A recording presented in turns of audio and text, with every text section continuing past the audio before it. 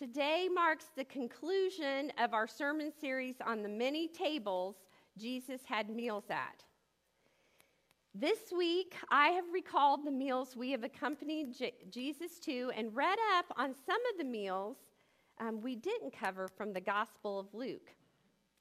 In my study, I was profoundly struck how all the meals serve as a course, so to speak, in a much grander feast. Today's story finds us between two courses of this multi-course meal. Will you pray with me? Gracious God, we do not live by bread alone, but by every word that comes from your mouth. Make us hungry for this heavenly food, that it may nourish us today in the ways of eternal life through Jesus Christ our Lord. Amen. Hear now God's word for us today. Now, on the same day, two of them were going to a village called Emmaus, about 7 miles from Jerusalem, and talking with each other about all these things that had happened. While they were talking and discussing, Jesus himself came near and went with them, but their eyes were kept from recognizing him. And he said to them, "What are you discussing with each other while you walk along?" They stood still, looking sad. Then one of them, whose name was Cleopas, answered him, "Are you the only stranger in Jerusalem who does not know the things that have taken place in these days?" He asked them, "What things?" They replied, "The things about Jesus of Nazareth, who was a prophet, mighty in deed and word before God and all the people, and how our chief priests and leaders handed him over to be condemned to death and crucified him. But we had hoped that he was the one to redeem Israel. Yes, and besides all this, it is now the third day since these things took place. Moreover, some of the women of our group astounded us. They were at the tomb early this morning, and when they did not find his body there, they came back and told us that they had indeed seen a vision of angels who said that he was alive. Some of those who were with us went to the tomb and found it just as the women had said, but they did not see him." Then he said to them, "Oh, how foolish you are, and how slow of heart to believe that the prophets have declared. Was it not necessary that the Messiah should suffer these things and then enter into his glory?" Then, beginning with Moses and all the prophets, he interpreted to them the things about himself in all the scriptures. As they came near the village to which they were going, he walked ahead as if he were going on. But they urged him strongly, saying, "Stay with us, because it is almost evening and the day is now nearly over."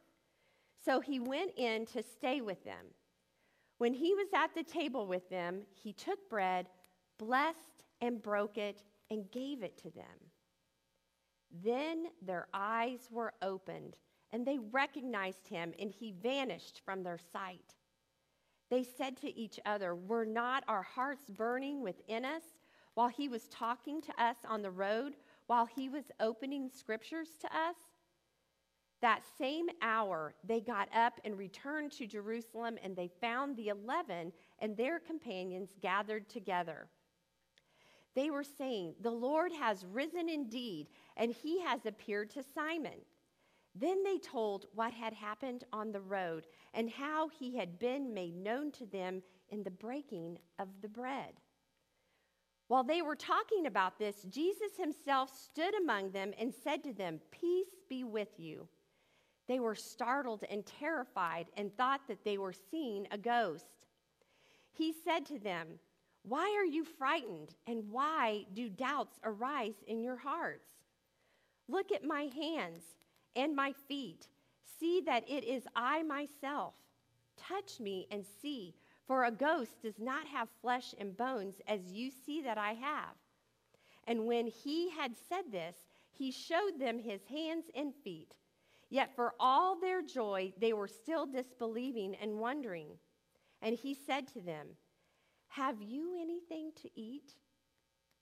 They gave him a piece of broiled fish, and he took it and ate it in their presence. Then he said to them, "These are my words that I spoke to you while I was still with you, that everything written about me in the law of Moses, the prophets, and the Psalms must be fulfilled."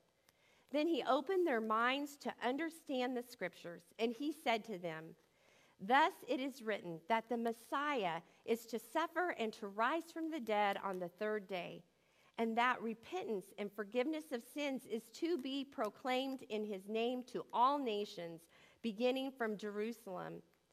You are witnesses of these things, and I am sending you what my Father promised, so that here in the city, until you have been clothed with power from on high." Friends, this is the word of the Lord. Thanks be to God. Amen. Today's story from Luke takes us to two different meals.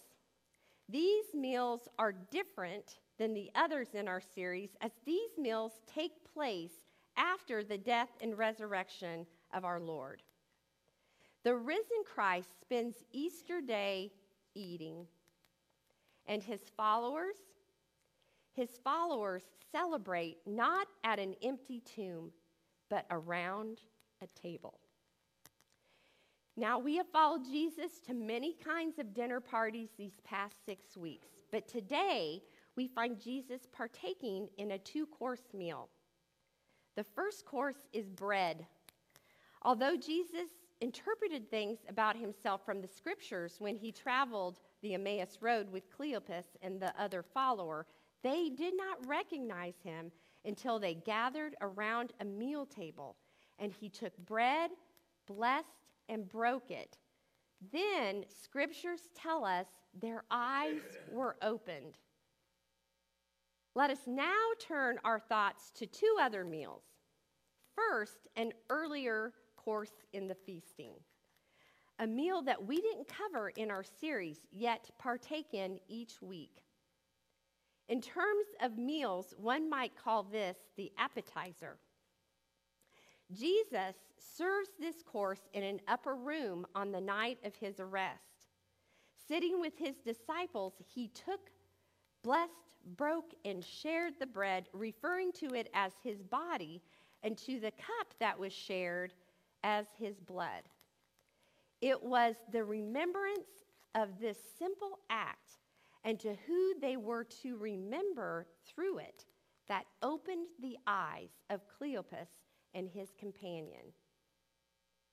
Connecting the dots between the meal in the upper room and the celebration of the Lord's Supper in Emmaus, we next find Jesus in the midst of Cleopas, his travel companion, and the 11 and their companions.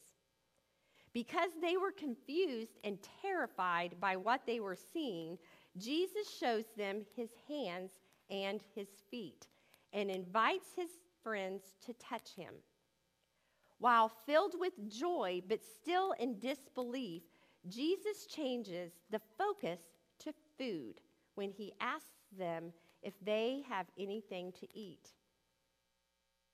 So far on that first Easter, the risen Lord had bread in Emmaus, and now for the next course, he is having fish in Jerusalem. Bread and fish, loaves and fishes. Jesus served the first of this pairing in another meal story not covered in our series. In this meal story, Jesus blessed bread and fish and gave them to the multitude. There was bread and fish in divine abundance, and everyone ate their fill. The meal for the 5,000 in the Gospel of Luke was a way by which Jesus becomes known as the Messiah. This meal served as a foretaste to the feast Jesus will serve when the reign of God comes in all of its fullness. Surrounded by all creation, by people of every time and of every place, Jesus will serve that great and promised feast. The final course of the resurrection feast will be served at the great wedding banquet. So, what about all those dinner parties that we followed Jesus to these last 6 weeks? Could Jesus' eating and drinking with the poor, the outcast, and the despised also be courses in this resurrection feast? Levi, the outcast woman from the city, and Zacchaeus were certainly raised to new life at those dinners.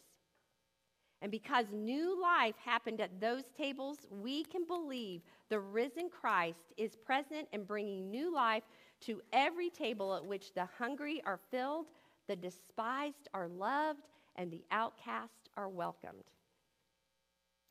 Where Jesus made himself known in Emmaus with the breaking of bread, he reveals himself through his word at a meal of fish in Jerusalem with the disciples and followers. We cannot separate Christ known to us around the table from Christ known to us through his word. The word becomes embodied in the meal. If we have learned anything this past 6 weeks, I hope that we now understand that Jesus raises people to new life around the table. Only time and space separate all the courses in Jesus' resurrection feast. Whether it is the family dinner, the business lunch, the shared meal at a soup kitchen, or supper with a lonely neighbor, Jesus opens our eyes in Scripture and shows us that overcoming time and space is not a problem for our risen Savior. He shows us he can be in Emmaus for the bread course, Jerusalem for the fish, and every table around which people testifying to Christ's sacrificial love, grace, and forgiveness. In 1602, Italian artist Caravaggio painted a rendering of the meal at Emmaus.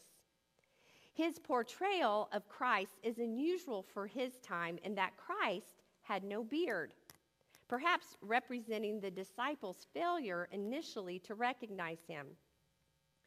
The picture captures the dramatic moment of recognition. One man is in the act of pushing his chair away in astonishment. But there's also a sense in which he's pushing the chair out towards us.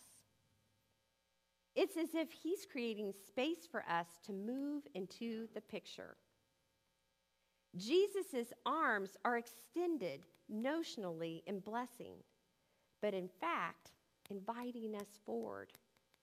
As if that weren't enough, a basket of fruit is teetering on the edge of the table, demanding that we leap into the picture to catch it.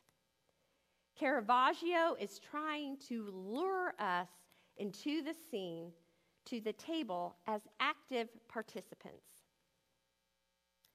So, how do we participate? I hope that by Jesus' example, we have learned that there is no better place to share the good news of Jesus Christ than at the table. So to those who don't know him, invite them. To those who are marginalized, outcast, lonely, or forgotten, invite them. To those who don't know the hope, the peace, the love, and forgiveness that only Jesus Christ can give, invite them. Invite them to sit down and be set free. Invite them to come to the table. Amen.